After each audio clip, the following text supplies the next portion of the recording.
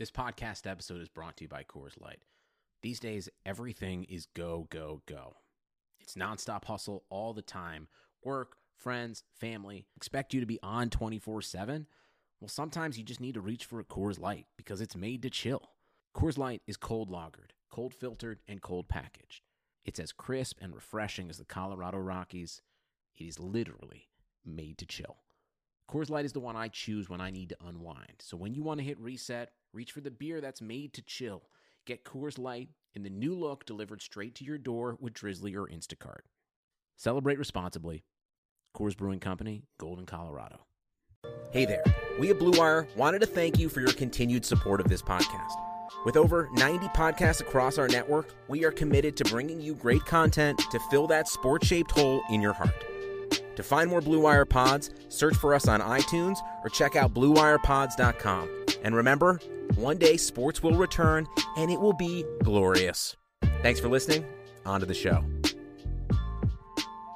What's up, everybody? This is the Prince of Queens, Brian Myers, and the host of the Major Wrestling Figure Podcast. And you're listening to Top Rope Nation.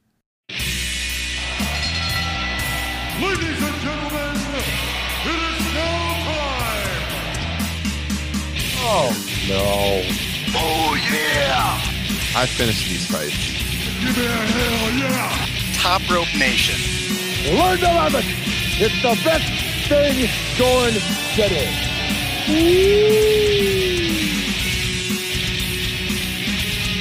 Episode 140, Top Rope Nation. Back to a standard show this week. My name is Ryan Drosty here of comicbook.com with Kyle Ross and Justin Joint. And last week we did the classic show. This week we're talking WWE Money in the Bank. Before we get to it, Justin Joint, what is new in your world? How's your week going?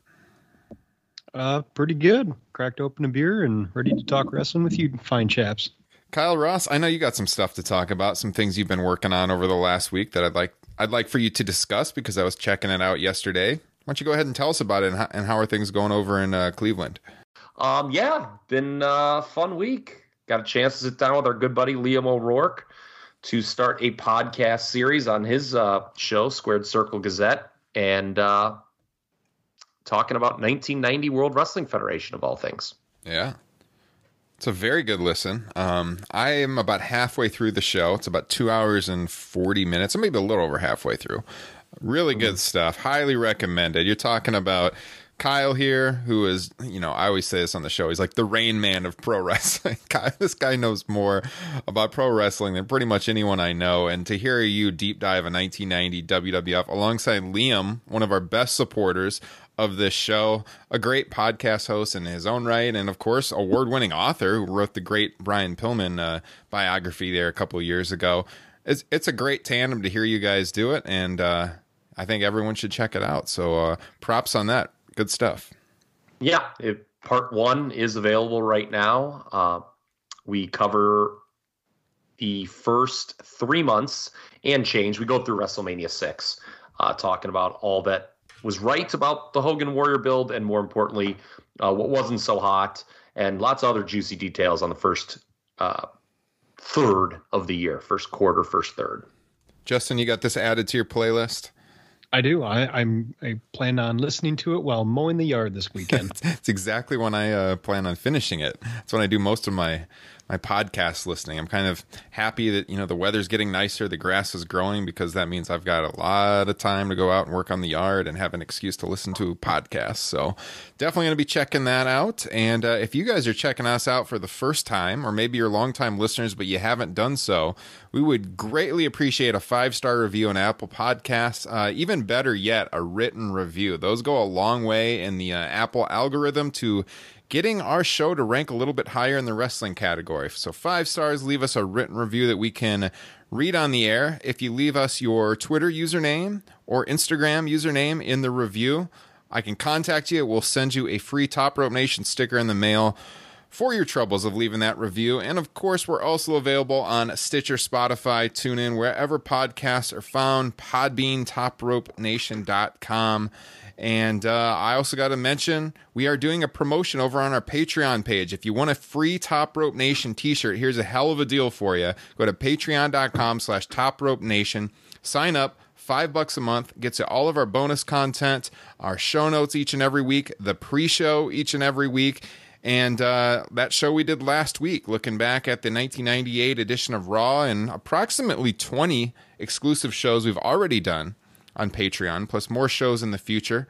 You'll get access to all of that and that free t-shirt for just $5 and a Top Rope Nation sticker. So we think it's worth doing. We haven't done this in about a year. Every time we do it, we get a few signups, and most of those people that have done so in the past are still subscribers to the Patreon page. So, $5 for a shirt isn't bad, and you get all the bonus content. So check it out at patreon.com/TopRopeNation. And lastly, of course, we are members of the Blue Wire Podcasting Network. Check out BlueWirePods.com for all of your podcasting needs. They've got shows on the NHL, NFL, movies, sports, MLB, whatever you like. Pro wrestling, of course. Our buddy Chris Van Vliet is over there. Our friends at Fight Game Media, the Two Jabronis Wrestling Podcast. Lots to choose from. We think you'll find something you like. BlueWirePods.com. Guys, I forgot. I didn't even mention what I've been up to this week. I had a really good discussion the other day with Brian Myers, a.k.a. Kurt Hawkins of WWE, well, formerly of WWE, was just released a few weeks ago, and he told me on the line it was the first interview he has done since the release, and I've got an article up over at comicbook.com with quotes from that interview, and there will be a second article going up on Thursday, so you're probably listening to the show on Thursday. Check it out. He talks about his goals for the future, AEW, New Japan Pro Wrestling, the Indies, and of course some talk on wrestling figure collecting as well. So check it out at comicbook.com. And with that said, I think it's time to get to In the News. All the latest wrestling news. Get behind the scenes insider info. At 1-900-909-9900. Calls cost the $1.49 per minute. Kids, get your parents' permission. But call right now.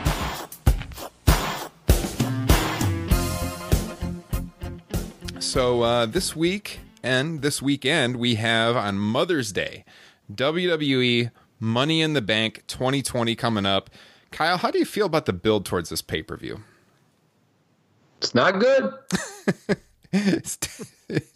I think that's probably an understatement. It hasn't been too exciting, but some of that is the circumstance we've been in. These empty arena shows. But the storytelling, this is a long. The WWE isn't very good. Yeah, I mean, the storytelling has been a long-term problem. We were talking about difficulties with Money in the Bank, 2 years ago on this podcast, and there's some things we're going to talk about the gimmick itself. We're going to preview the show here and In the News, do our predictions for the matches. Our main segment tonight is going to be looking at some historical topics related to the Money in the Bank and the briefcase in particular.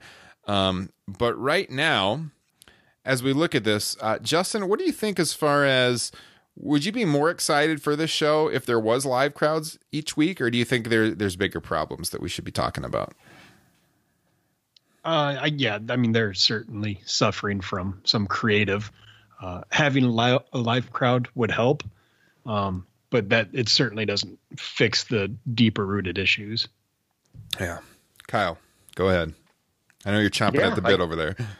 No, I completely agree with what Justin just said. With the bad build, look, we know there's extenuating circumstances going on right now, but let's go back, 12 months or so. The last year of WWE. There have been good builds for a lot of these pay-per-views, and that was before the pandemic. Certainly having a live crowd weekly, or I should say bi-weekly, for television would help those shows be a little bit more interesting, but I don't think they necessarily would cure all that ails the build. It's just been pretty pedestrian, not very interesting. I have issues with Money in the Bank, which I've stated before. I'll reiterate them here on this show today. And this is the second straight year I'm going to ask this question as we're coming out of WrestleMania. What are the money matches on the horizon for this promotion? Ryan Drosty, give me look into your crystal ball and give me some sort of prediction what you think should happen at SummerSlam 2020. What's the main event of that show? Oh, God. What could be the main event of that show? Well, I mean, McIntyre's still going to be the champ, obviously. Not to give away our picks for the next segment. There's not that logical big match to look forward to. I mean, Roman Reigns, who was persona non grata in a rather infamous way on television this week. Okay, maybe you're holding that, for him to come back and challenge for one of the championships. We don't even know what's going on with the brand split because of this pandemic.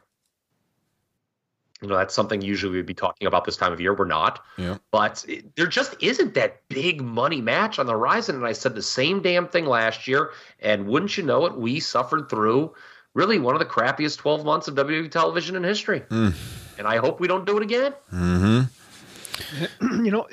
And part of the problem is like all the big stars, we've either seen the match before or else they're just a victim of like 50-50 booking where nobody really feels special. And I don't know what you can do to even make, a fresh matchup feel special. I guess, I get the big problem is they're having a real big problem building stars. They're doing a good job with Drew McIntyre right now, but if history tells us anything is that they could screw it up at any moment. I mean, like you talk about the big SummerSlam matches it's like, I'm trying to think of the up and coming stars that maybe could break out in the coming months, like maybe an Aleister Black. But yeah, it would take some sort of miracle for them to have something exciting by SummerSlam. And McIntyre, we saw this with Rollins last year. He ultimately is going to suffer if he has no fresh opponents. Mm-hmm. We'll talk about this in a little bit. After he presumably beats Seth Rollins, who's next? It's a quote. Oh, no, don't tell me it's him. The 1990s. No. No more Bill Goldberg, please. No. Yeah, I mean, you make a good point. They don't have that logical direction. You can say stuff about, in the past where it was just like too predictable or something like that. But sometimes being predictable is not always a bad thing. If it makes sense and the fans can see it coming, it can still be done well. I mean, the obvious isn't, if it's obvious, that doesn't mean it's going to be bad. And right now, there's nothing that's obvious and it's very bad. So, yeah. And Justin hit the nail on the head with the discussion of building stars. I just don't think they know how to do it anymore. And it's sad. Yeah. I mean, they don't have the... Ross, Go ahead, sorry. Sean Ross Sapp had this really good tweet during Raw on Monday, where he's like, it seems that the WWE has forgotten or just doesn't want to remember, like willful ignorance of the concept of you build two people up by winning and you have a match. Mm-hmm. It just feels like that concept is gone. Yeah. And I don't understand why. It seems like they've gotten kind of shy of really pulling the trigger and going all in on somebody. Like we've talked before, it's like, why didn't Braun, get the push, at around 2018, and then all of a sudden, due to the circumstances, they give him the world title now, but we've already seen him kind of lose a bunch of times already. And you could almost say the same thing with Drew McIntyre's when he came up from NXT. I can understand you want to build him up for a while, but he also floundered for, at least 6 months. They kind of do that over and over again with these guys. There was the buzz, and I'm not saying this guy's a main eventer or either one of them for that matter, but like Aleister Black and Ricochet, when they both came up, there was a lot of buzz. But they just, I don't know. They just kind of prefer to take their time and, I don't know. No one feels special. Yeah. Yeah, that's it. That's exactly it. So what do we think about the change in format for the Money in the Bank matches? So we have, obviously what's going on in Stamford, the race to the top of the building where they've got the ring up top. Apparently this match is already filmed. So that will not be airing live. But what do we think about it? I will admit I am curious and I am a little excited to watch the Money in the Bank matches. I'm not so excited for the rest of the show, but I'm curious how this will play out. Justin, are you excited at all to watch this new format? I honestly am. They're 2 for 3 on cinematic matches. They had a lot of time and, a little bit of experience now with the 3 they've done. to hopefully figure out what works and what doesn't. Hopefully they don't take it too serious. And I can't assume they will, because, it's both men and women at the same time, and it's, working their way up a building. There's a chance this could be a really fun match. Yeah. No, I am very curious as to how it's going to play out. I am excited to watch those. Kyle? And there were some rumors that it could be a deal where they keep going back to it throughout the show, where they're not going to broadcast it as one full match per se. Yeah. Like it could be like this ongoing thing throughout the pay-per-view. I don't know if that's, I know it's not confirmed, but I know there have been some talk that that's how it's going to be broadcast, where, the scrum starts on the bottom, we see some action, then we go to another match, and then we check back in at the center. Oh, this is what's going on. There was some discussion, I guess, that might be how it's shown. Mm-hmm. I mean, if we don't get like a moment with somebody crawling through an air duct like Bruce Willis and Die Hard, I mean, that's going to be a big loss. As someone who does not like Money in the Bank as a gimmick as much as most people, this does intrigue me some. And of course, given the situation with the no live crowd, I think it's smart to do it this time. So I will tip the one thing I will tip my cap to for WWE in this pay-per-view cycle is trying this outside the box Money in the Bank gimmick. Other than that, not a lot of reasons to be excited about what's going down Sunday. Yeah, no, I think this is definitely a scenario where they have, went in head first with a good idea, given the predicament. For the most part, they haven't done well as far as these no crowd shows. And, they have done the cinematic matches. It worked out well. And like Justin said, this is a similar circumstance. So hopefully they excel. I think it would make sense to kind of go back and forth as they make their way up the several floors of the Titan Tower in Stamford, and we'll see how that plays out. Was there anything else in the news that we wanted to note before we make our match predictions? I did see there was the story. Anything. There was the story about Triple H selling a bunch of stock that broke today, like $1 million worth of stock, and people were kind of scratching their heads as to why he would do that, because the stock price, is way down right now. And I think some people are trying to connect the dots, like, maybe WWE actually is going to sell out in the months ahead and sell the company. There's been rumors on that. But, I'm not enough of a stock expert or legal expert to understand why he would do it. I did see some replies on Twitter to the initial post that I saw where some people said, oh, this really isn't that an uncommon thing to do. But there's certainly some people that were looking into that and wondering why he did so. Well, Kevin Dunn, I guess, does it every year, but yeah. Triple H usually doesn't. Mm-hmm. So I think that's what, brought the eyes emoji for some on twitter.com. Yeah. I don't know what to read into it. I mean, I'm not going to recklessly speculate on something like that. It was worth noting, though. It was unusual, and it was in the news today. Yeah. The other thing, Raw's SmackDown's ratings are just atrocious right now. I mean, we're down to like 1.5 million, approximately, somewhere around there. Man, not doing a good job of capitalizing on people being at home with nothing to do, I'll tell you that. So, we had the discussion about whether they'd be better off just going entirely on break, like a New Japan Pro Wrestling has done, or a MLW or a Ring of Honor. But they wanted to keep doing the shows. And when we look at the eyeballs on the product, it's hard to make the case that was the right decision. Look, the lack of live crowd obviously hurts. Something else that hurts is doing 5 hours of programming in that environment. Yeah. That's a lot. And I think that puts you behind the 8 ball. Still, though, the programs have just been really a chore to get through. Yeah. They're just not exciting at all. And do I have all the answers? No. But I can't believe that behind closed doors, they can't come up with a more creative telecast than what we're getting. Because if this is like their best foot forward, it's kind of scary. Mm-hmm. Because if you took these same exact shows and put them in front of a live crowd, they're still not good shows. Yeah. Well, maybe they'll surprise us. Maybe Money in the Bank will come through. We were all big fans of the Boneyard match at WrestleMania, so maybe this cinematic things that they do at Money in the Bank, the cinematic masterpiece will shine through that is the Money in the Bank matches. And we'll be raving on the show next week about what they do. I hope so, because as far as the current wrestling products go, it's hard to be that excited right now.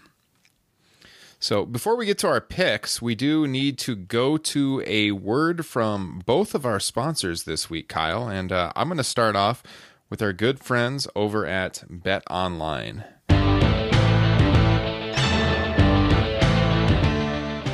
With currently no NBA, NHL, or MLB, you might think there's nothing to bet on, and you would be wrong. Our exclusive partner, Bet Online, still has hundreds of events, games, and props to wager on. From their online casino to poker and blackjack, they're bringing Vegas to you. Missing the NFL? No problem. Bet Online has live daily Madden NFL 20 simulations you can bet on. You can still bet on Survivor, Big Brother, American Idol, stock prices, and even the Nathan's hot dog eating contest. All open 24 hours a day, all online. Use promo code BLUEWIRE, that's one word, to join today and receive your new welcome bonus. Bet Online, your online wagering solution. Go ahead, Kyle. Boys, Money in the Bank may not get you excited, but do you know what gets me excited? Going to BlueChew.com. It's sexual, baby. Right.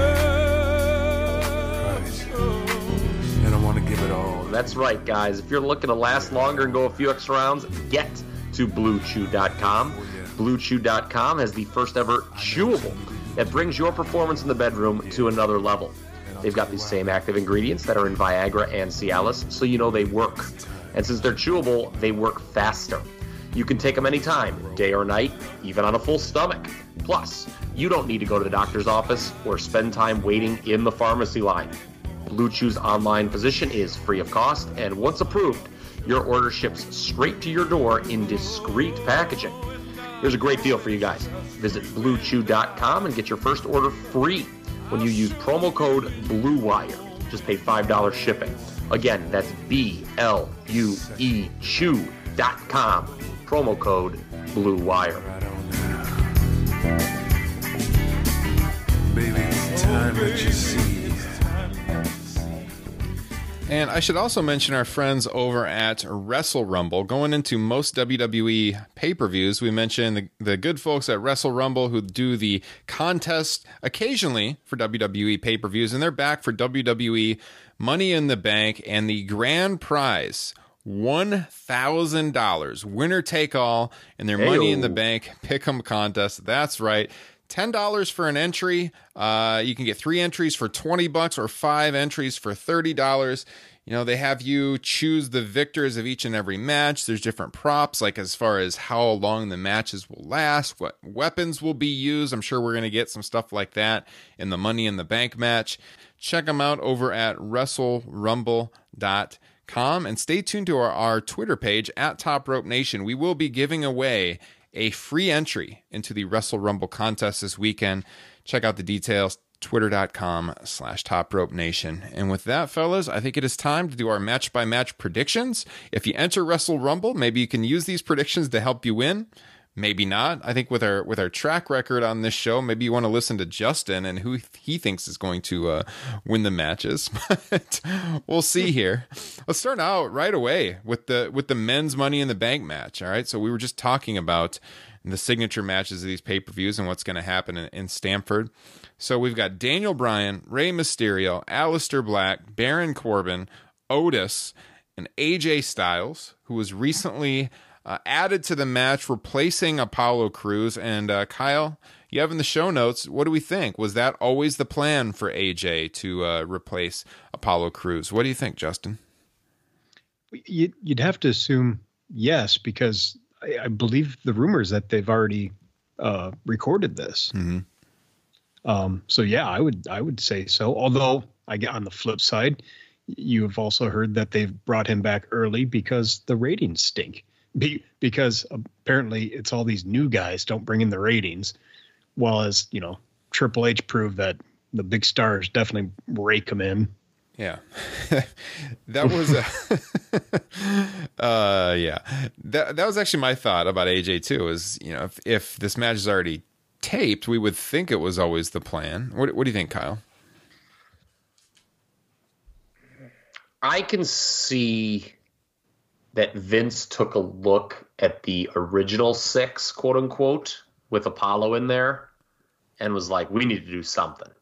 So I get it that it has been already taped, but I could see that Vince didn't like this, the participants from a star power perspective and made this, which I don't know. No, I don't have the answer. It seemed too early to bring Styles back. Yes. You know, given the way he went out. Yeah. And not just that, it's fun. Justin mentioned this at the top. A lot of the quote unquote top guys in WWE right now just feel like burned out and could really use a vacation from television. But the problem is, who's going to fill those spots? And so we get, you know, AJ coming back. Yeah, I was buried. So what? What a sell. Yeah. If AJ wins this match, which he could, then obviously it was not a late switch. At least I would be less inclined to believe it was a late switch. If he doesn't win, I could see it being a deal where Vince changes his mind. Yeah. Quickly. I mean, that Apollo Crews 2 to 3 week push, man. I feel bad for the guy. Oh, yeah. If you he have really to. was, regardless. Yeah. Because he's put in this situation where he can be in a feature match. Okay, no one believes he's going to win, and he shouldn't have won. But he's probably excited professionally, and it just gets taken out from under him. Yeah. And do we believe that will be followed up on at all? I mean, it would be logical, wouldn't it? But this is WWE Yes, we're talking about. and the fact that we don't think it wouldn't or it won't be, that's the problem with WWE. Yeah.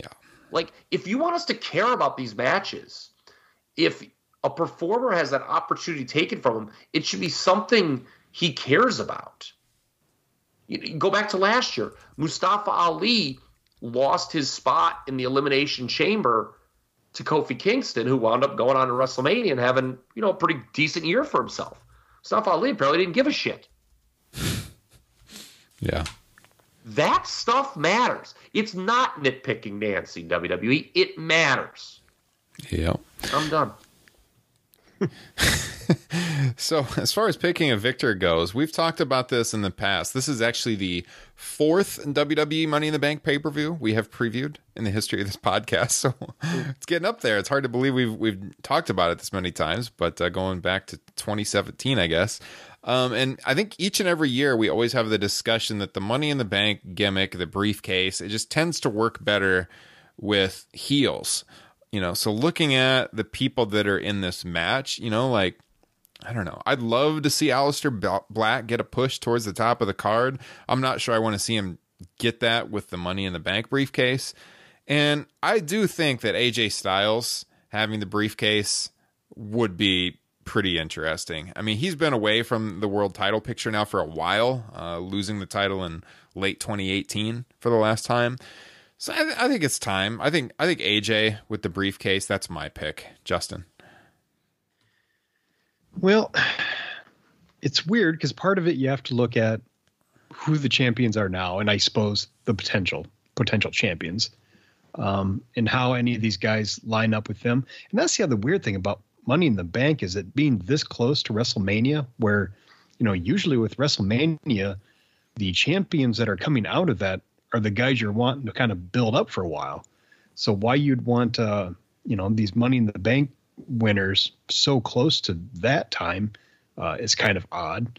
Obviously, you know, numerous times before, the Money in the Bank winner has held the briefcase for an extended amount of time. But just a few things to point out here.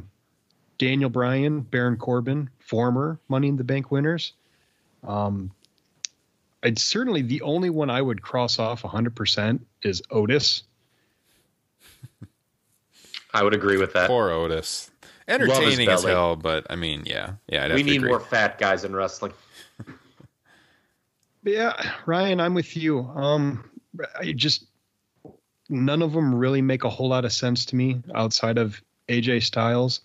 Kind of, with what I just said about Money in the Bank being this close to WrestleMania, you could definitely see a scenario where a babyface wins and cashes in like a Rob Van Dam or a Braun Strowman to actually have a match.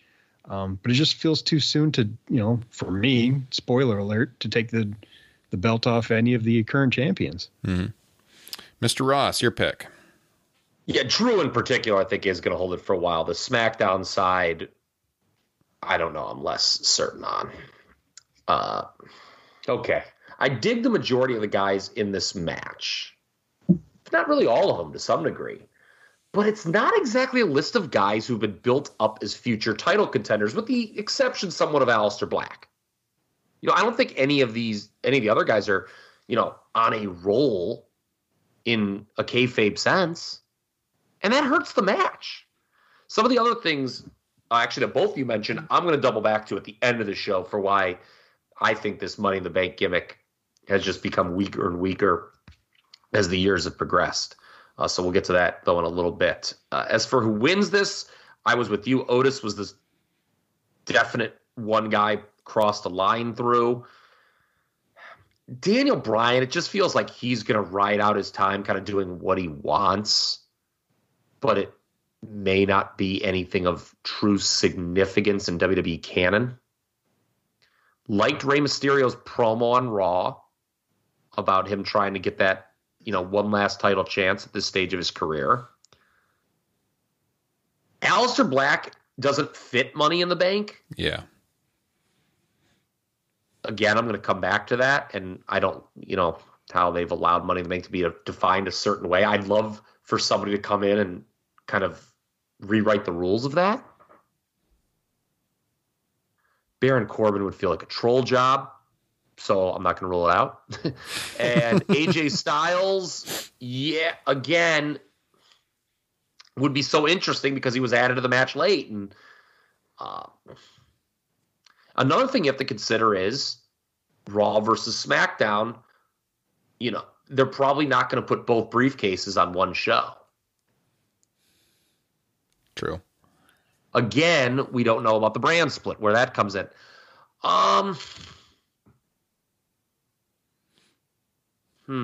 AJ Styles does kind of make sense in that he's a heel, and there is the question looming over AJ. If he doesn't win this, what exactly are you doing with him?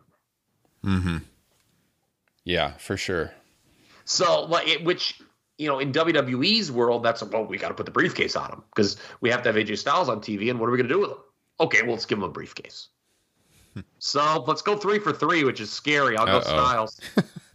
People, you might want to look elsewhere on your pick at Wrestle Rumble. Yeah, we're all in agreement. AJ Styles. All right, we're probably getting different answers on the women's match. So we've got Asuka, Nia Jax, Shayna Baszler, Dana Brooke, Lacey Evans, and Carmella. Kyle, you noted on the show notes the last 2 years the women's winner has cashed in. That night, yeah, starting with Alexa Bliss in 2018. I apologize, I didn't finish my sentence in the notes. Yes, the women, yes, they've all cashed in. Every briefcase winner. I got news for you, but yes, that night the women's Money in the Bank winner has cashed to the last 2 shows. I don't think it's going to be 3 for 3. I think that's a safe bet. Yeah. So yeah, when I look at these names, there's a few that I would just cross off, I guess, based off of my own personal interest. And when I'm coming down to who I want to see win and who I think is logical, I'm pretty much set on Asuka and Shayna Baszler. And I feel like, again, it just kind of, it doesn't fit Shayna Baszler at all to me. We all thought Shayna Baszler's early days here on the main roster were going to go a little bit differently than they have. And I'm not sure the Money in the Bank briefcase is the way that you regain her momentum. Now, what I could see is something like Asuka winning. Asuka makes a little bit more sense to me. Asuka a couple of years ago came up with a lot of steam. She's been kind of trapped in the tag team for a while now. Now she's kind of getting back to singles work. And yeah, I think for me, Asuka just makes a lot of sense. Justin. Boy, I don't have a good feel for this one. Like Otis, I'm going to just go ahead and cross off Dana Brooke. And I don't know, I guess, I'm trying to think of, like, who do I see them taking the title off of sooner in either Becky Lynch or Bayley? And I kind of lean towards Bayley a little bit, which makes me lean towards Lacey Evans. But besides from Dana, she's the only one who's never won a women's title, correct? Yes, believe so. Yes. That would be correct. Yes. Oh, no, Shayna Baszler. Well, but she was NXT champion. Yeah. Oh, pardon me. Yes. Hey, it's the third brand. Yeah, I forgot. Yes. We don't call it developmental, Johnny Gargano. I agree with both your takes on Asuka and Shayna, Ryan. I would probably lean a little bit with Shayna there. That way you can kind of get back into that Becky Lynch feud. But I'm going to stick with my gut and say Lacey Evans. All right, Kyle. So if I was right about AJ Styles, which I don't feel great about, then to me, SmackDown would probably get the women's Money in the Bank. The issue with that is, God, the Raw side just seems a lot stronger here. And man, I think you guys are making a mistake ruling out the one who's not like most girls. Nia Jax. It fits her to a T, what they do with this thing. You know, pisses the audience off. It's a heel. There's no audience there, right? Though. Well, the viewing audience. Yeah. It doesn't fit Shayna's character, and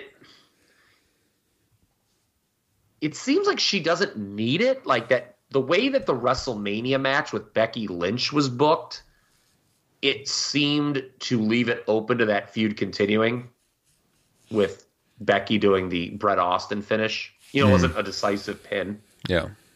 Kind of interesting, by the way, that, they did that and then Becky takes the month off.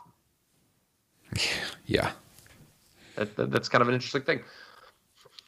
Asuka's so damn entertaining. She deserves to win. We know how you don't like to use that term "deserves," though, in pro wrestling. Well, no, but she honestly, actually, I know, but she honestly, like, in Asuka and Baszler, to me, are on a totally different level from the other four women. Yeah. In this match, just for my personal tastes. I don't think Carmella has a chance in hell of winning this either. Cross her out along with Dana Brooke. When you look at the trajectories, they're clearly going to Bayley and Banks down the line on the SmackDown side. Now, that doesn't preclude someone from SmackDown having the briefcase. All right, let's take a look here. Asuka, they can always just reheat when they want. I think they're going to view it like that. Nia, they protect her. I'm with Justin. I'm going Lacey Evans. Ooh. All right. Well, I could definitely see that. I'm going to stick with Asuka, but I could certainly see Lacey Evans walking away. Okay, quick question before we pivot away from the Money in the Bank matches. As we mentioned, last 2 years, the women's Money in the Bank winner has cashed in that night. 3 of the last 4 years, we've seen a Money in the Bank winner cash in that night. Dean Ambrose did it in 2016, the only time we've seen that on the men's side. Before he did it, that had never happened. Or Kane did it, pardon me, in 2010. So it had only happened once before it happened 3 times in the last 4 years. Do we think there will be a same night cash in on Sunday? Nope, absolutely not. 0 chance is my prediction. 0 chance. Zero that is chance. A take. Because I feel like the whole thing with Money in the Bank is like the crowd reaction. Like the crowd goes nuts when it happens, and to do it with no crowd is just so anticlimactic. I think they'll save it. I know they don't know when they're going to have a crowd again, but I think they'll hang on to it for a while. I don't think so. Justin? I would not be shocked to see Lacey Evans cash in that night. I think they need to. I'm totally agree with you that it makes a lot of sense for them to save it for the live crowd. but I think the ratings say they could definitely use a little drumming up of interest in the product. And not to say that, Lacey Evans cashing in the same night is going to do that, but it's probably more exciting than what they have going on, especially if, you have Sasha Banks betray Bailey to help Lacey Evans get that win. I don't know, something. Yeah. Yeah, I mean, still, you come out of WrestleMania, you had title changes, and audience doesn't care, so who knows? Kyle, what do you think? No audience, and the fact they've done it 2 years in a row makes me think they will not do it, no. Yeah. There will be no same-night cash-in. Okay. So we've got 4 other matches, right? Or no, 4 other matches. Let's go down the card. Let's go to the SmackDown Tag Team title match, the 4-way, and we'll work our way up to the World title matches.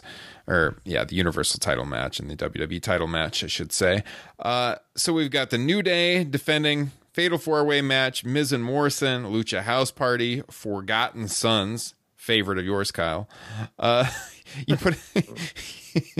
put in the show notes here. Will they add a Raw tag based on the Vikings Raiders being the Street Profits this week on Raw? Good question. I don't think so. What do you think, Kyle? They could. It certainly would be logical. Yeah. As soon as it was announced as non-title, I just did the immediate WWE connect the dots. Well, Viking Raiders are going to win the match and it's going to set up a title match Sunday. But it hasn't been announced yet, and usually they like to announce those things within 24 hours. So maybe I'm wrong, but with only 6 matches on this show and 2 of them done off-site, they're probably going to add something, and it would at least make sense. I hate the fact they did a non-title match on Raw because to be honest with you, the prospect of a Viking Raiders Street Profits title match was actually kind of exciting to me. Yeah. But now that they had there's no older trope, more tired trope in the book than, challengers win a non-title match to set up a title match, then lose the title match. The reason I said I don't think so is because I kind of feel like they might be actually keeping these shows a little bit shorter. Based on the no crowd aspect, plus with the cinematic stuff going on with the Money in the Bank matches, who knows how much time they're going to get. But if you look back to what happened with Edge and Randy Orton at WrestleMania, I think it's going to be a long ordeal. So I just think there's going to be so much time invested in Stanford. They went through all the difficulty of filming up there that I think they'll keep this show a little bit tighter. But like I said, it wouldn't surprise me, but I'm leaning towards no. As far as the SmackDown Tag Titles match goes, New Day's going to win. I don't really see a title change happening here. What do you think about those two topics there, Justin? Can't say I really care about either one. So you're like 90% of the WWE audience right now. Yes. Yep.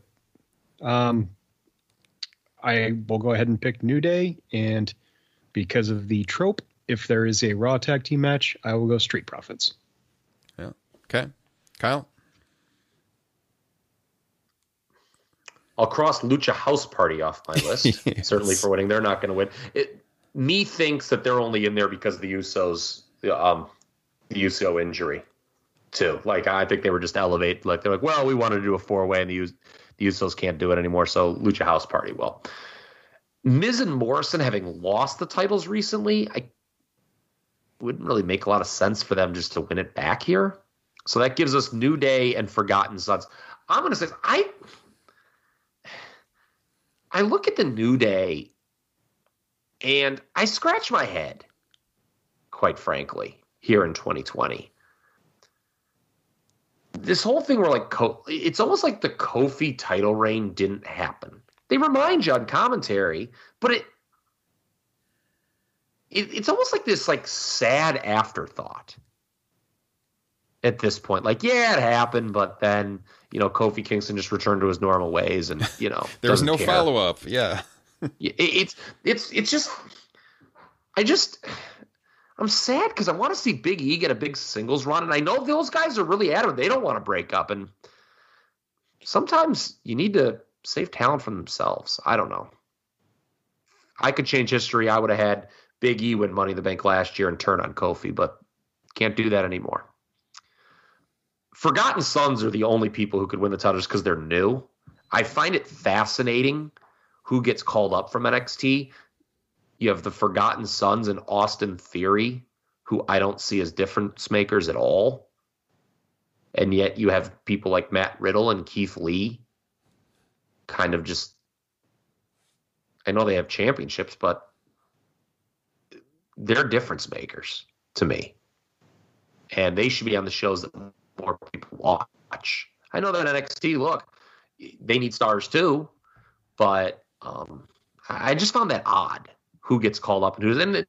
To be truthful, I mean, the Forgotten Sons, what were they doing on NXT anyway? So it probably made sense that they got called up. I'm going to call for a title change. Give me the Forgotten Sons. Oh, my. See, I knew they were your favorites. I knew it. Oh, all right. Shocked me there, Kyle. Women's title. Now, are you going to call for the title change here? I'm waiting for the voice to come through here on this one, Kyle. We have Bayley against who? Tamina? Oh, man. All right. Bayley retaining. 3 for 3. Moving on. Anything else to say about this one, guys? Lacey Evans. Yeah. Cash in. Oh. If there was ever a time to run Tamina as a babyface, it would definitely be when you have no live audience. Right? That's for sure. Look, God bless her. You know, Yeah. I saw her appearance on The Bump earlier today before we recorded, and the Usos had nice things to say about her. I know she's popular with the other women in the locker room, but come on, man. Come on, Tamina? Let me just say as a side note, I very much enjoy that show, The Bump. Normally, when they're in their usual set before the social distancing and stuff, it's a fun show. I've never heard you. I never knew you tuned into that show, Kyle. I catch clips. You know, it's funny. If they wanted to get Tamina over in the slightest bit as a babyface, they would play clips from that show on SmackDown Friday. Yes. By the way, it speaks volumes to me. Let's talk. Bayley's going to win, for the record. But it speaks volumes that there's just the one women's title match on this show, and it still just feels like not a world title match. Yeah. You know, Bayley just, God bless her. She probably needed to turn heel. She's not doing a bad job, but she just comes across as such a secondary world champion. Like, she's only world champion because there's two. Hmm. All right. So we got the 2 world title matches on the men's side now. So you got Drew McIntyre, Seth Rollins. No chance Drew McIntyre loses the title here. I'm assuming this is going to be a 3 for 3 point of view for us here. Justin? Correct. Yes. Kyle? Most predictable WWE title match possible for this show. Let's go back to our WrestleMania preview. So we're talking about Kevin Owens, Seth Rollins. I broke it down and said, you know, I could really see, because there's going to be 2 babyface world champions coming out of the show, I said I could really see them putting Rollins in one of the contendership roles post-Mania.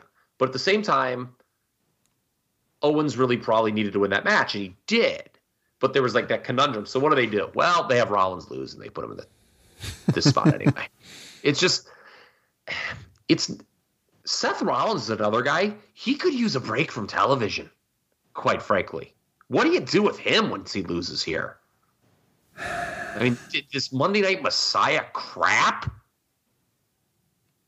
And I do stress the word crap. Yeah. I would love to see him get a break. I think more guys should go on breaks once in a while to freshen up. Well, again, there's the question, well, who's going to fill in that spot? It's funny looking back at that disastrous Hell in a Cell match against The Fiend.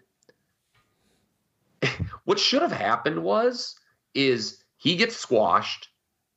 You know, he's getting booed out of the joint, and he takes time off and comes back and is mad at the fans. Not just immediately turns and is the lead heel on Raw for all those months leading up to Mania. Because, you don't want your guy who was a lead heel on the show before Mania, loses his big match at Mania, being your number one contender coming out of Mania. There's just like fatigue. And not to mention it makes no sense. But look at the situation WWE puts itself in. They had Rollins as the WWE champion, so they needed a lead heel on the show. So Seth Rollins can't take time off in the fall when he should have. Yeah. And now, they have him lose to Owens, but we need a heel contender. Well, it's going to be Rollins. This is what happens when you don't think ahead. Mm-hmm. Drew McIntyre wins, by the way. Yeah. All right, Braun Strowman, Universal Championship. Bray Wyatt, not The Fiend, but Bray Wyatt here. Which means, of course, Braun Strowman's going to win. No question. Justin? Yeah. It does make me think that you could see a SmackDown guy win the Money in the Bank and cash in after this match, considering that Braun was kind of a fill-in and Bray should have never been in the title picture in the first place. And that way you can kind of continue this feud, but get the title out of the picture. But yeah, the logical step is Braun wins here, then you move on to The Fiend. Yeah. Kyle, I know you've had deep thoughts on this one, so let's hear it. Yeah, these are two characters that, in my opinion, just don't fit in the championship scenario.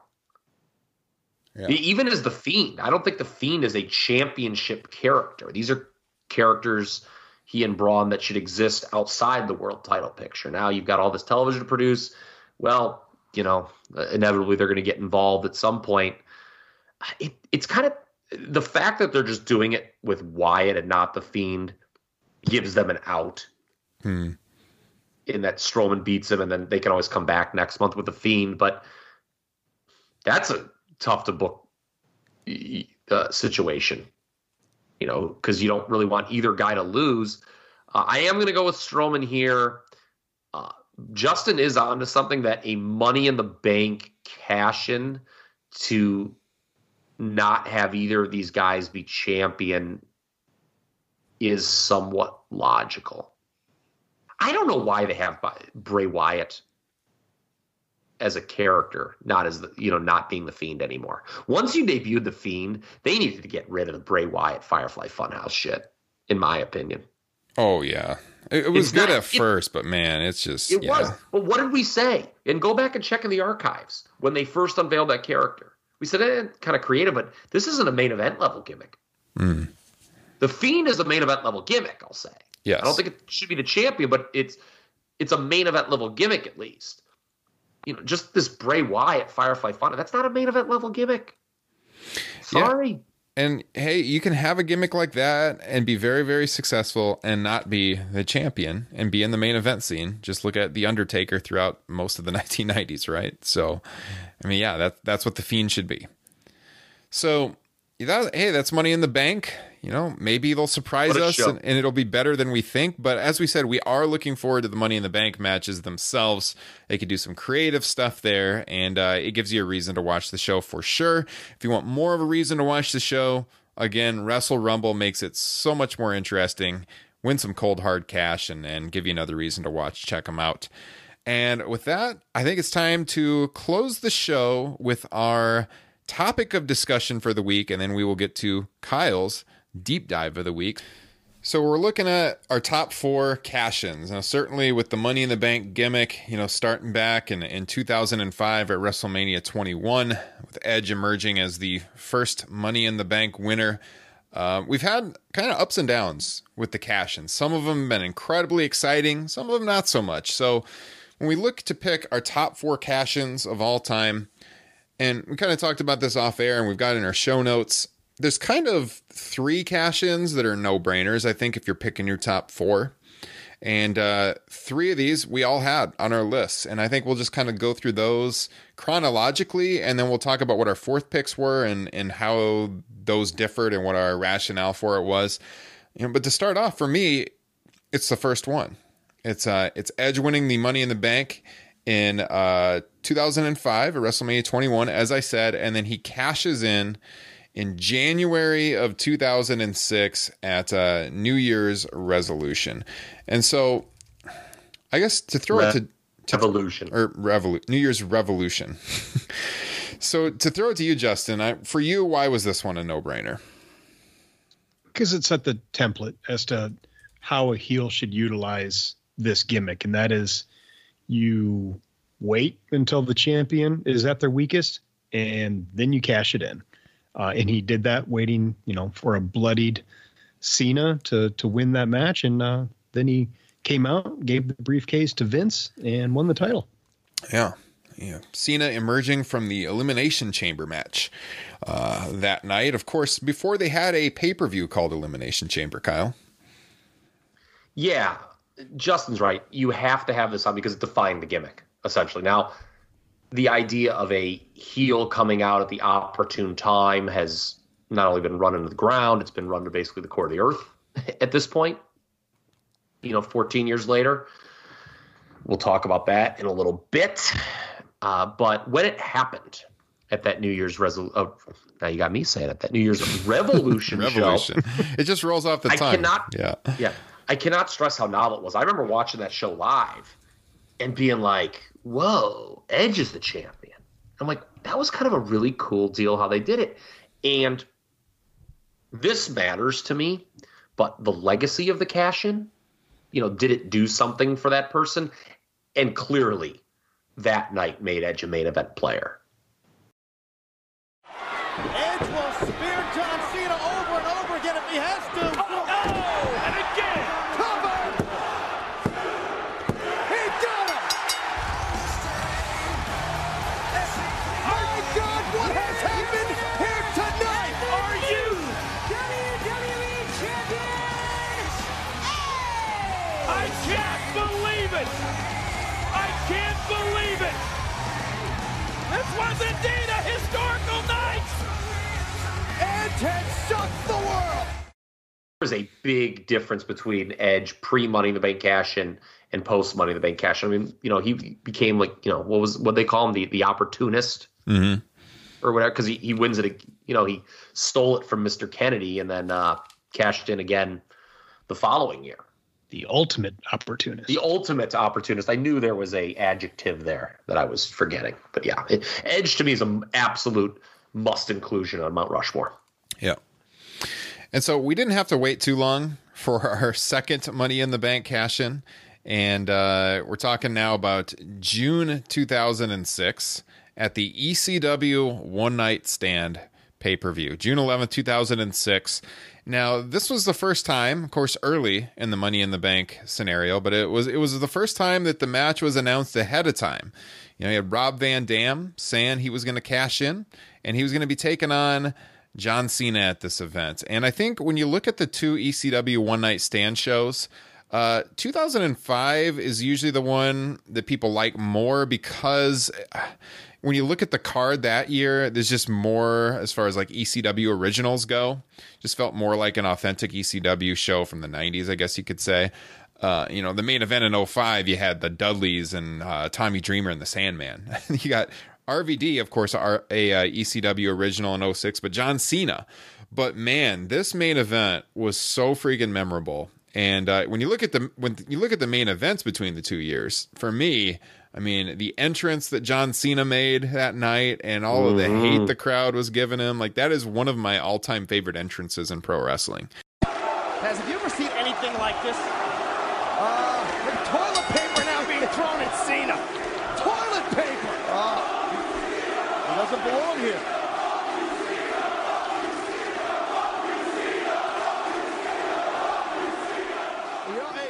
God, it was just such a cool atmosphere. And then even when RVD won the title that night, they announced him as the ECW champion. I don't know if you guys remember that or not, after he defeated Cena. So for me, this one was a no-brainer. I had to go with RVD. Justin. Yeah, you kind of took all the words out of my mouth, especially that Cena entrance is an all-timer. Red hot crowd, and they haven't used it very often, but this is kind of the template as to how a babyface cashes in. And I think that really even just ramped up this show is RVD putting that on the line to get Cena, who was, the most hated babyface of all time at this point, just really charged the entire event. Yeah. Kyle. Yeah, this basically justified them doing a second ECW show. Is RVD saying, I want to wrestle John Cena in that environment? Without that match, it's kind of hard. Why do you do a second reunion show?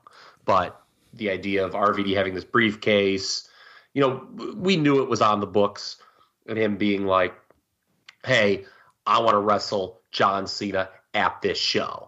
And Justin's completely right. It set the template for how a babyface could cash in the briefcase. It is something that they have rarely, if ever, done again. This is, folks, and this is why it made my Mount Rushmore. It is the only time in the history of the Money in the Bank briefcase that someone said they were going to cash in at a future date. They didn't just do it spontaneous right then and there, and they actually won that match. The only other two times were Cena in 2012 at Raw 1000 and Braun at Hell in a Cell 2 years ago.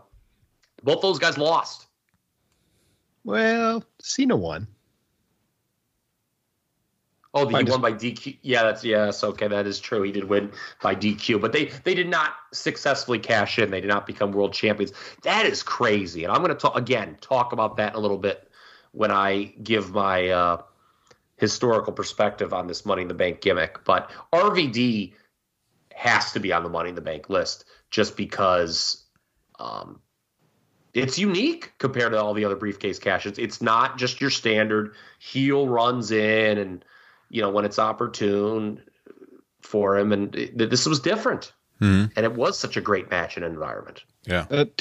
To continue me being an a-hole, technically Braun didn't lose either because it was a no contest. That is true. Hell in a Cell match. Well, yeah. I misspoke. The cash-ins were unsuccessful. There it is. Yes. That's why we employ you, Justin Joint. Right there. Earning his paycheck. So I take my blue chew. The other one we had on there was Seth Rollins, 2015 WrestleMania 31. Now, some might say myself and Justin are biased because we're proud Iowans and our boy Seth Rollins emerged as the world champion at the end of that show in California. But no, I mean, come on, this was iconic. It was an amazing response from the crowd that night. You had the Roman Reigns, Brock Lesnar main event. I don't think anyone really saw this one coming at the time. I certainly didn't predict it ahead of the time. Justin, how shocked were you that night? Okay, for one, this is my personal favorite cash-in. I think it is the best cash-in. Rollins wrestled in the event, and somehow I had still completely forgotten him by the end of it, even though WWE had really booked themselves in a corner with that main event where the crowd was going to shit all over it if Reigns won. And they really didn't want Reigns to lose. So, yeah, I mean, it was amazing when Rollins ran out there. It made for, like you said, just a completely iconic moment. Mm-hmm. Turning point of the match. Seth Rollins. This is brilliant. Mr. Money in the Bank. Are you kidding me? How can he do this? I have no idea. Gentlemen, Seth Rollins is cashing in his Money in the Bank. Rollins knocks Reigns out of the ring. Seth Rollins now turns. The future is now. Seth Rollins. No chances here at all. Went right on the curb stop. Lesnar picked him out of the air. Covered by Rollins. Rollins with the title. WWE World Heavyweight Champion, Seth Rollins. He stole one. Rollins with the heist of the century. In my eyes. The unthinkable has happened. Kyle, this is on yours. Why? It was at WrestleMania, only time it's ever happened. And kind of what Justin just said, that they had a tough booking conundrum and they found a very novel way out of it. Yeah, I had in my notes next to both RVD and Rollins that having the Money in the Bank, unlike basically any other one, it was a blessing that they were able to use that to really elevate an event, or, you know, in the case of Rollins, save themselves from themselves. Yeah. And that ended up being just overall really, really good WrestleMania. And I thought it capped off the show perfectly. It was a great ending. So our fourth pick now, I guess I can go first. For me, it's I got to go with Dolph Ziggler winning the title 2013 Monday Night Raw over Alberto Del Rio. The show that night was in East Rutherford, New Jersey. And, you know, there was a lot of different matches, like the ones you guys are going to talk about. I was considering them as well. But when I think of the crowd responses to the Money in the Bank, this one's probably number one. The crowd went absolutely nuts when Ziggler cashed in that night on Raw. It was April 8th, 2013. Ziggler had the contract for a long time, 267 days. Throughout the entire process, he almost lost the briefcase. If you guys remember, he beat Chris Jericho in a contract versus career match. He had a ladder match against John Cena at one point in time, and through all of that, he held onto the briefcase. And, you know, no matter what you want to say about Dolph Ziggler in 2020, during that period, he was very much over with the crowd. Like, the smart fans loved him. The loud fans in the arenas week to week loved him. He was selling a lot of merchandise. And so, you know, there was many different times where he was going to cash in the contract and it didn't happen. And on this night, Del Rio had wrestled a handicap match against Jack Swagger and Zeb Coulter, and he was hurt in the process. And all of a sudden, you got Ziggler's music come on, man. That crowd just came unglued. It was an awesome Monday Night Raw moment. What a courageous effort by Del Rio, but he's hurt.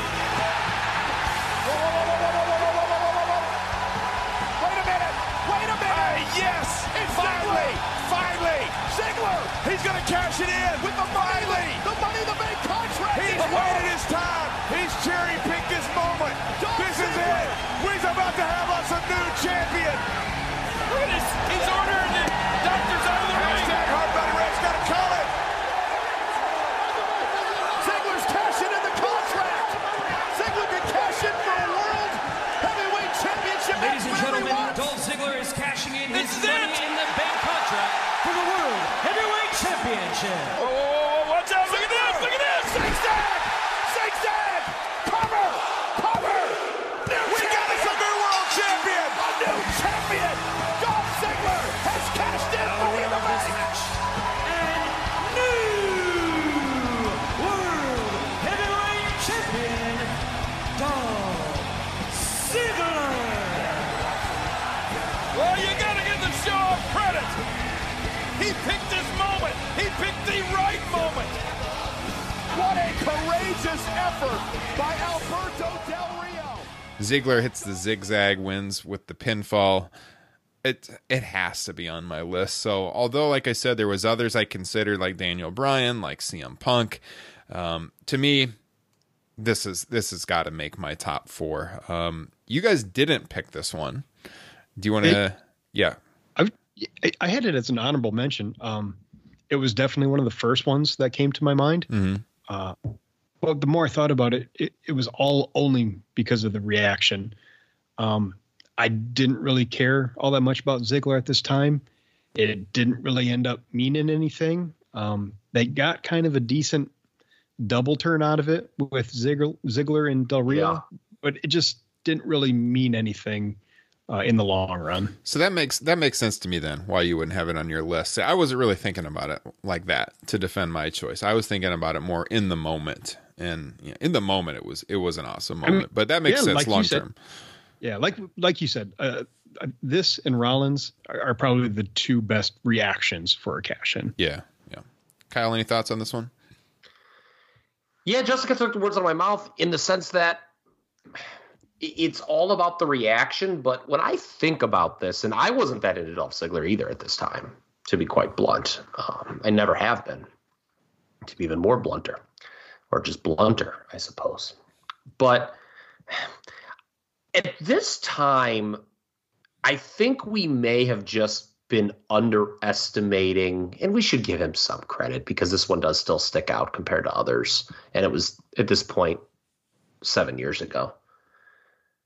But like the briefcase, to me, it was kind of like the briefcase making the guy, and people were reacting more about seeing a Money in the Bank cash. And we've seen this a lot in subsequent years. Carmella got a big reaction when she cashed it on Charlotte. Not as big as this. That's true, but I mean, Ziggler was popular. Yeah. Yeah, I get it. But like, I think it's one of those deals, and Meltzer always writes about this, where the modern WWE fan just pops because they're seeing something significant. Yeah. And I think that's more what it was. This was, to be fair, the last one up that I knocked off. So it would be like my number 5. Yeah. It does deserve merit because of the crowd reaction. People do remember it, and that's important. I just don't really think that outside of that moment, it meant anything. Yeah, again, that's fair. I mean, I did like that double turn match that Justin spoke of. They had a few months later. I think it was like a Payback pay-per-view where they turn, and Del Rio won the title back from him, and they did a double turn mid-match. Was it Hart Austin? No, but it was very good. Yeah. I'll defend him a little bit more. I mean, looking at Carmella, she's never really had like that fan reaction or the fan following heading into it. I'll say I remember going to a Raw during this period. I think it was the previous fall. And I commented to the person I was at the show with that like the Ziggler shirts were around. I think it was a bright pink shirt at the time. There were more Ziggler shirts that night than any other performer I saw. Like, he was selling a ton of merchandise. He was really naturally, organically over with the crowd. So that maybe it didn't work out long term, but on a show that tonight we've bashed creative quite a bit, they could have done a lot more with him in that time period, and they didn't. I mean, they didn't follow up on it, but he got definitely hurt too. That concussion was quite unfortunate that he got right after this. But he was very, very popular on the roster, and he had some real momentum. And I think that's why the crowd came unglued so much. Maybe it is the gimmick a little bit, but I think they were just naturally really pumped to see Ziggler have that moment. And Del Rio was a lousy babyface champ. Yeah, that's for sure. That is for sure. Justin, tell us your 4th. Okay, so my 4th, I think a very real argument could be made that on the actual Mount Rushmore, this could be on there, but it's also very personal to me. Basically, after WrestleMania 21, I went into my second wrestling fandom dark age, where I just kind of stopped paying attention to the product.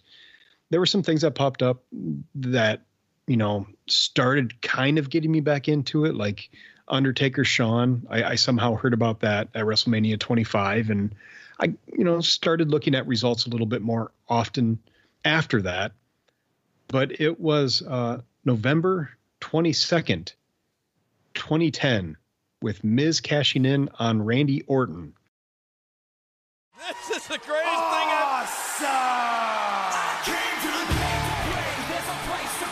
Oh my God. It's Miz! Miz! With a Money in the Bank briefcase! Look at this! Look at this! This looks really familiar to me. Ladies and gentlemen, The Miz is cashing in his Money in the Bank contract. Miz is cashing it in on a vulnerable Orton. All the people are standing here in Orlando. Miz is going to prey on a vulnerable champion. Mr. Money in the Bank. RKO attack the RKO. Miz! No crushing finale. The Miz. Here's the cover. Hook to the leg. He did it. Miz is champion. I cannot believe it. Champion. The winner of this match and new WWE champion, The Miz. Yes, ladies and gentlemen, The Miz is the new WWE champion. He's cashed in his Money in the Bank contract. He is almost the epitome of someone who you didn't think was a main eventer, did not deserve to be a champion, but making the absolute most of his opportunity. He took that title all the way into WrestleMania, making all sorts of TV appearances. It led to, for me, possibly a Mount Rushmore WrestleMania promo with the "He Hate Me," which was just phenomenal. And you also had one of the all-time crowd reactions with that little girl giving the scowl when he won. Yes. So for me, that's my fourth on the Mount Rushmore.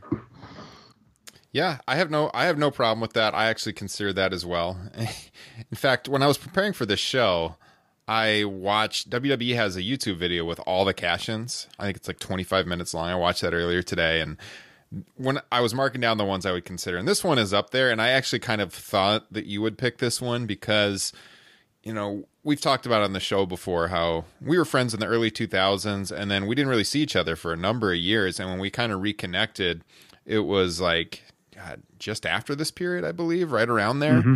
And you mentioned at the time, like, how into that Miz run you were and how that brought you back. So when I saw it come across on the YouTube video today, I thought, I think Justin might pick this one. So it makes sense. And as much as it maybe didn't feel exciting at the time or special, I think he has since proven that he most definitely deserved that spot. If maybe not at that time, he certainly deserves to be mentioned as a world champion now. Yeah. Okay. Kyle, what do you think of that one? Cleveland's finest, bringing Iowans together. That's what I got to say about it. This was a good one, and I considered it too. It fit very much what they do with Money in the Bank, a heel coming in and stealing the title. Yeah. Which doesn't mean it's bad. I just think it's a good example of what they typically do. And so because of that, that's why I actually just left off both the Ziggler and Miz and went with mine, which does have a unique tint to it, I believe. And I have not been afraid, as you guys know, of controversially throwing Randy Orton on a Mount Rushmore, but I'm going to do it again, by God. Here we go. You have become like the biggest Randy Orton fan in the last year, and it has been a sight to behold. And hey, I'm not mad. I love it. I just love when he retweets that sheriff guy. Oh no. Anyway, okay. Edge defined the gimmick. RVD defined it for a babyface and is the only person to say, I'm going to cash in at this date and be successful at it. Seth Rollins, the only guy to do it at WrestleMania. Randy Orton in 2013, when he cashed on Daniel Bryan, and I know this could be very divisive, is the only person who drew the kind of reaction a heel should draw when doing this. Correct me if I'm wrong. Did Miz get the correct reaction? He got a pretty big pop. Okay. I mean, there was the Miz girl, but there were to me, this was the epitome of a no, you son of a bitch, don't you cash in that Money in the Bank. For the record, I'm going to kind of shit on you here in a second, but I just want to give you props. That was nice.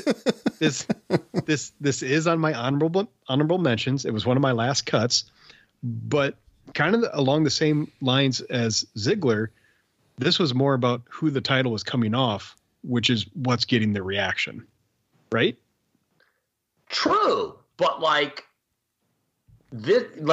it drew a much different reaction, whereas the heel got a heel reaction. You have to remember, Dolph Ziggler was a heel getting a babyface reaction. Yes, correct. So that's my thing. To me, in terms of, and we've seen this Money in the Bank morph into that, where a lot of heels get babyface reactions when they cash us in because, going back to what I said, the audience is excited that they're seeing something. And in terms of a heel getting a genuine heel reaction, I don't think anyone's done it better than Randy Orton in 2013 against Daniel Bryan. And the 26th annual SummerSlam indeed paid off. Lived up to the hype.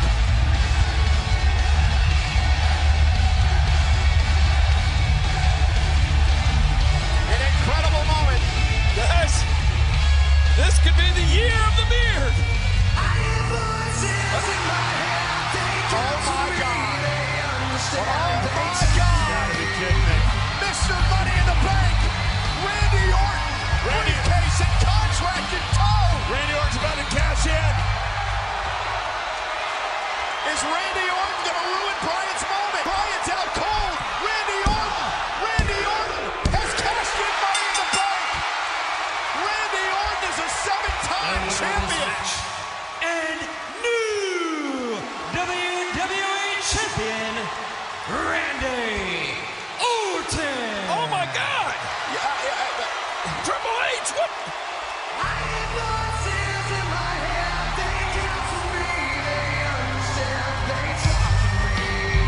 The hell just happened? The crowd, when his music hit, the crowd was just like, no, come on, man. No, Yeah, you it's can't true. be doing this. And they did. And, shame on WWE, the fact that they were not going to let Daniel Bryan win the title back from Randy Orton originally. The fans stepped in and said, no, you're putting the fucking title back on Daniel Bryan. Okay. And because of that, I'm okay with this. Had Daniel Bryan just been like whisked out of the main event picture, no, I would look at this completely differently, to be honest. But this was, although they did not intend it to be, the start of a incredible build to Daniel Bryan winning the title back at WrestleMania 30. I just think in terms of getting that genuine heel reaction, this is number one. I scanned the list, and maybe Sheamus when he cashed in on Roman, but you have the Roman haters who were happy that night. And then there was one other one that came to mind in terms of heel. Maybe it was the Miz's one, but I just feel this was the truest heel reaction for a cash in. Pardon me as I burp up my bells too hard at ale. Did that you ever had? Did Kane get booed? I mean, that son of a bitch. That demented demon. Yeah. I watched that one time. I can't claim I'm an expert. That is my really dark age of that. Yeah. I'm just trying to think of who the other one was. Yeah. That you mentioned. Yeah, he might have I don't think people were jumping up and down when he did it. I'll say that. Yeah. I'll put this in terms of getting that heel reaction though at number one, regardless. Others may have done it somewhat. This was the number one heel reaction. I know some people don't like the fact that they did it at all, but to me, again, it set the template for what wound up being to be one of the great builds. Yeah, that was the Orton cash-in was my last cut. Followed by Ziggler. Then I just wanted to throw out my other honorable mentions would have been Cena being the first guy to lose it. Raw 1000 against Punk. Punk turns heel. The Rock shows up. Then Daniel Bryan's, just kind of for personal reasons, I was just really excited to see him win that. And also that was a fun kind of cash in too, just kind of with all the teases with Big Show and Mark Henry. And then I guess I would throw in the Ambrose one there too, just because of the Shield connection. Took the words out of my mouth. That was the only one that hasn't been mentioned that I was going to mention was Ambrose. I was considering that for my top 4 as well. I had just one more. CM Punk in 09. So I didn't like his 08 one at all. Because, again, it was a babyface cashing in a heel way. If you remember. Yeah. When he did it on Edge. Edge had been laid out by Batista and Punk just came down and did it. And that first Punk title run is so forgettable. He would even admit that. He even did so on his DVD, I believe. But 09 was cool because he was a babyface and cashed in on Jeff Hardy basically the same way as kind of in that heelish traditional Money in the Bank way. But then he would go on to turn heel, and he threw it on the fans. He's like, why are you so upset at me for doing it this time? I did it the same way last year, and you cheered me for it. And I thought that was cool. And I also really liked CM Punk during that time period as heel, doing the Straight Edge Society. Mm-hmm. Yeah. I mean, those are all great moments. And, hey, there's a reason for you to go back on the WWE Network. If you guys haven't seen some of these in a long time, check them out. Maybe the current product's not exciting you, but there's some good stuff to watch from the past. Now, before we close, yeah, go ahead. I just had one more thing. Sorry, and this is way late. It was on my notes, and I forgot to mention earlier. The problem with Money in the Bank, I just thought maybe one way of fixing it is you have one a year, but you alternate men's and women's. So you have the men's 1 year, women's next. That way you just kind of cut down with all these cash-ins. That's all. Yeah. And Kyle, you wanted to mention why you think the match just isn't what it used to be. Yeah, that's a good kind of segue into what I have to say here. So I do not like Money in the Bank probably as much as your average WWE fan. And it's because it's just sort of just done one way. And, it's never different year to year, generally speaking. I tried to pick 4 that were different compared to the lot. And as successful and quite frankly novel as that first Edge cash-in was, WWE basically allowed that to define the Money in the Bank gimmick. It's on there. I said it. I think all 3 of us said it. That a reason that it made our respective Mount Rushmores is because it did define the Money in the Bank gimmick. At the same time, though, man, does it almost always have to be a heel with an out-of-nowhere cash-in? Like, that gets really repetitive. And I got to wonder where the creativity was. It is with this thing. Like, just doing that same thing every year, it just makes the performers feel less special. It's like, oh, well, here's this year's heel doing the Money in the Bank cash-in. Why is he different than the previous year? Not really. He isn't. It is weird that they haven't utilized the babyface version where, like, if you have somebody who just feels like they're on the cusp of taking the next step, give them the title and have them, cash in kind of like RVD did. Like, I can't remember the year, but there was a year where I was like 100% behind Cody winning it, and obviously it didn't happen. That might have been Sandow's year, actually. Yeah, and, it's funny, or like with the babyface, like Justin just said, you could do it like with the Lex Luger 1994 Royal Rumble type deal where you have this babyface who's chasing a heel champion and he's got, he's been told he can't get a shot anymore at said heel champion. But Money in the Bank is his way of getting a shot. He earns his way, and you build it up like that. They haven't done that. One thing I liked, believe it or not, back in the day was when Mr. Kennedy, remember him? He won it. He was the 3rd guy to win Money in the Bank, and he claimed he was going to cash in at the next WrestleMania. He's like, I'm going to be the main event at next WrestleMania. I thought that was a cool deal. Now he got hurt, and they took it away from him, so oh well. But that was a cool deal. That was at least creative. Yeah. Instead of heel runs in randomly to cash in. And a lot of these times, it's just, especially in the modern era, it just feels like a mid-carder winning the title. Yeah, it just seems like a cheap way, kind of. Yes, it's just cheap. Yeah. And you wonder why Edge, it worked out beautifully. But a lot of these guys, they cash in that way, and it's the same thing every year. You wonder why they don't draw as champion. Well, they won the title in this cheap old way. They weren't built up well beforehand. And there you have it. I mentioned this earlier. Only 3 times, RVD, Cena, and Braun, has it been a non-spontaneous cash-in. And 2 of them failed. That's crazy. One last point. I'm interested to hear your guys' take on this. Unlike the Hell in a Cell pay-per-view, which we did a Mount Rushmore on previously, I think Money in the Bank having its own yearly branded pay-per-view does make sense. Yes. Mm-hmm. Because it's not like Hell in a Cell is a deal where, shoehorning it into October and, oh crap, we've got to put two guys in the cell. We don't really have a feud for it though. I think that hurts Hell in a Cell. Yeah. Money in the Bank, it's a multi-person match. It makes sense to have it be its own pay-per-view. And actually, I feel kind of the same way about Elimination Chamber being ready for WrestleMania. That makes sense. It's just Hell in a Cell is the one that's the outlier. Yeah, because Hell in a Cell, that should be like the ultimate blow off to a feud.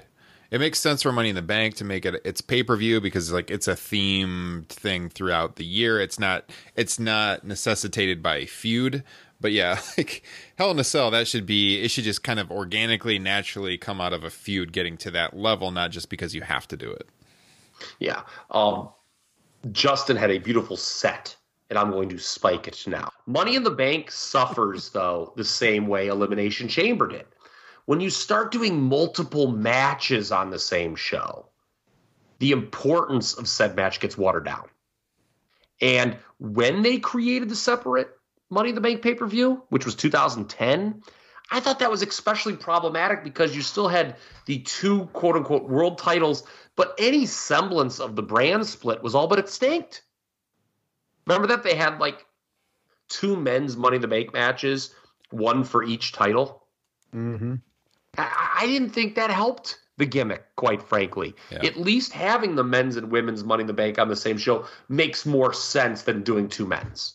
Yeah, agreed. It's still repetitive having two Money in the Bank matches, but it's more logical than doing two men's. I just think that's why Money in the Bank kind of has suffered, that they watered it down with two matches on a pay-per-view. The cash-ins are almost always the same. The cashie is a lot of times not built up well. You know, we talked about that with this year. The men's match. Those guys haven't been built up. Yeah. Come on. So that's my take on Money in the Bank. You know, it used to be you'd come up with 5 or 6 creative things, and then the gimmick would be over. We're on year 15 of this. And we've been doing the same thing 90% of the time. And people in WWE wonders what its issue is. Same thing year after year. Gets kind of boring. Yeah. Sorry, don't mean to be negative. No, I mean we're objective on this show, and I think that's a very objective take, and I wouldn't disagree with anything you said. Money in the Bank? I would recommend, if you guys haven't listened to the show for very long, go back to 2018 and listen to our preview show, because we talked about a lot of these same issues 2 years ago that was plaguing this match, and I think we had a long discussion that year on if the gimmick had played itself out or not. And I think in the months after that, we kind of came to the conclusion that the gimmick would still work if they would book it differently, and you kind of hit on that tonight, Kyle. Look, to have all 6 guys or girls going into the match being like really over, that's tough to do. Okay, I mean it should be the goal, but you're not going to have that every year. Okay, but it'd be nice to have like more than 2 people be over in the same match. You know, where you just look at it's like, wow, look at this person who's been mired in 50-50 booking for the last 6 months. So I guess they're in Money in the Bank now. So a big problem is a lot of the winners have been uninspired. A lot of the cash-ins have been uninspired. And it just made me think just now, especially going back to you asking what's the big money match that you can go to at SummerSlam.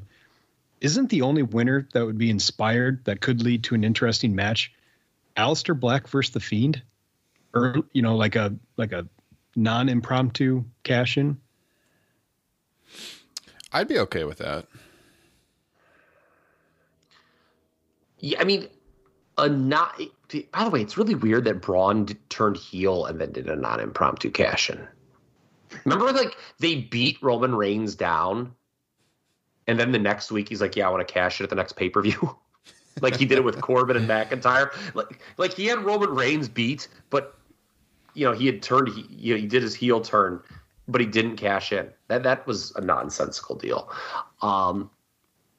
Yeah, I mean, again, I love the idea of a baby face having it and saying, hey, I'm challenged at the big show. I love that idea. They don't do it enough. Yeah, I agree with you. It makes sense. You know, like you mentioned with Kennedy, if you have this opportunity, why not say, hey, I'm just going to hang on to it and cash in at the biggest show of the year? You know, like, I mean, I get that. Like, I get that, you know, there's only so many ways you can go with a certain gimmick, right? And this thing's been around for 15 years. So I get the easy way to do it is the heel comes in and steals the title. I get it. But, man, when you look at the ratio, it's way too high. Yeah. And it just makes your performer seem so replaceable year after year. Oh, well, it's the heel of this year did it. Mm-hmm. You know, it worked for Edge because he was the first one to do it. But no one's had, in my opinion, that kind of subsequent success. Miz, it fit him perfectly. That was a good camp. But, like, and Rollins, when he did it, and the fact that he saved the promotion from kind of a tough booking spot made sense. But a lot of these other ones, it just feels like rinse repeat. Yeah. Yeah. I mean, yeah, like you said, Ziggler was a heel, but the crowd loved him. So, yeah. Yeah. Yeah, well said. I think there's a lot of issues with it that need to be fixed. And, yeah, I think he kind of covered all of them. So, with that said, Kyle, I think it's time for you to take us home with the weekly Kyle Ross, I Love This Sport Deep Dive of the Week. Thank you, Ryan. And I had promised Justin Joint some 1998 WCW this week. I lied. I just saw that our show notes had been amended a little bit here as I scrolled down. So this week's official deep dive is not going to be from 1998 WCW, but Justin, I have sent you a link to a Bret Hart Lex Luger match from August of 1998 on Monday Nitro. If anyone else out there is interested in watching this, it is the August 10th, 1998 Nitro from Rapid City, South Dakota. Feel free to check that out. Saw some people hype it online. Justin and I have privately been discussing ways to rebook 1998 WCW, and we bizarrely went down the rabbit hole of a potential Bret Hart Lex Luger 1990 or summer feud for that year. Ryan, that's why he and I are excited about that, but I assume most people are not. So I'm going in a different direction. The actual deep dive for this week is perhaps Hulk Hogan's best promo ever. If I were to ask you guys, what is Hulk Hogan's best promo ever? What would you say? Is there something that jumps in your mind right away?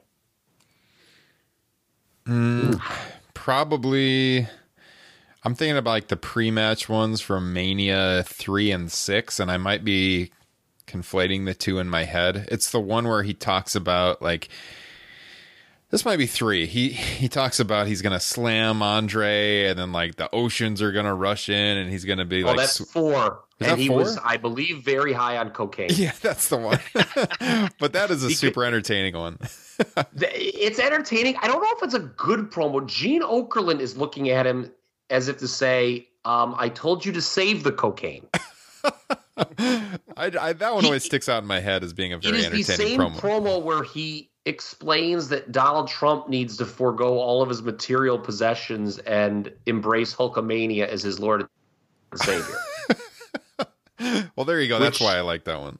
Is one of the most stunning things ever uttered on a wrestling telecast. And think about the ground that covers, ladies and gentlemen. Justin, sorry, I didn't mean to cut you off. Yeah. Is it the one where after Jarrett laid down for him and he said, this is why this company's going to the... Oh, don't start with that. Okay. Bash at the beach. That was put on national television. Oh. People should be imprisoned for that. Okay? I mean, that was one of the most hideous piles of dog shit in the history of pro wrestling. And again, think of the ground that covers. So, as we talked about at the top of the show, I'm going to talk about what I think is perhaps Hulk Hogan's best promo ever. Ryan, you mentioned, and I thank you for that opportunity, that I have, along with our good buddy Liam O'Rourke, been going through the 1990 WWF timeline. And something we're going to talk about on our next episode as we look at the period of WrestleMania to SummerSlam is the Hulk Hogan Earthquake feud. And I was doing my due diligence on that. And a promo came up. This was after, and I think a lot of people, older fans, would easily remember this, when Earthquake put Hulk out of action for a couple months. He, on the Brother Love show, he did the Earthquake splash like 3 times on him. And Hogan took time off. On the July 14th, 1990 episode of Superstars of Wrestling, Hulk Hogan cuts a 6-minute promo where he announces that not only will he not be retiring from pro wrestling, he will be coming back and wrestling Earthquake at SummerSlam. Other than the promo in '86 where he recaps Paul Orndorff turning on him, I don't know if I can think of a better Hulk Hogan promo than this. I was stunned how good this was. I don't recall this one off the top of my head. It was a long promo by standards at the time. Like I said, 6 minutes on a syndicated television show. Those usually move pretty fast. And it was pre-tape. It was, him in front, they just kicked it to him. It was not on the Brother Love show, not with Mean Gene. It was just him. I was just blown away by this promo. And I remembered it kind of, but I was like, watching, I was like, God, is this one of Hulk's best promos ever? I'm like, absolutely it is. So, yeah, July 14th, 1990, Superstars of Wrestling, Hulk Hogan's promo on the Earthquake. Man, this is something you got to watch. Promos, a lost art. There aren't many good promos in WWE nowadays. This is a good promo. This is around the period where, despite Warrior being the champion, it was clear that Hulk Hogan was still the main event. And that will be talked extensively about on part 2 of my series with Leo Moore over on Squared Circle Gazette Radio. Yeah, check that out, guys. All right, Kyle, nice pick. And listeners, check that out. And, of course, the Money in the Bank cash-ins. If you have thoughts on what you think were the best over the course of the history of the Money in the Bank briefcase, hit us up on Twitter at Top Rope Nation, Instagram, same username. We're on Facebook. And, of course, you can email us, topropenation@gmail.com. And with that said, I would like to thank the producers of the show, our good friends over at Patreon, Derek, Gabe, Kyle, Tim, Liam, Ryan, Sean, and Greg. Appreciate your support. Guys, join them, patreon.com/topropenation. And this month until May 31st, if you sign up, we'll send you that free Top Rope Nation t-shirt in the mail. In fact, I am actually wearing the shirt right now that we will be sending you. You can check it out over at prowrestlingtees.com/topropenation is the black and gold Top Rope Nation podcast, established 2016. I love this sport. The Kyle Ross quote on the shirt. Kyle, I think you're wearing the same shirt tonight too, aren't you? I am. There you go. What a time to be alive. We're wearing the same shirt, you and me. Glad we're not going to the same party. That'd be embarrassing. Didn't even plan it. But in fact, yes, this is the shirt I plan on ordering in bulk and sending out to all the new patrons of the show by the end of the month. So patreon.com/topropenation. With that said, my name's Ryan Drosty here for Justin Joint and Kyle Ross, and we will catch you guys next week. Enjoy Money in the Bank. Peace.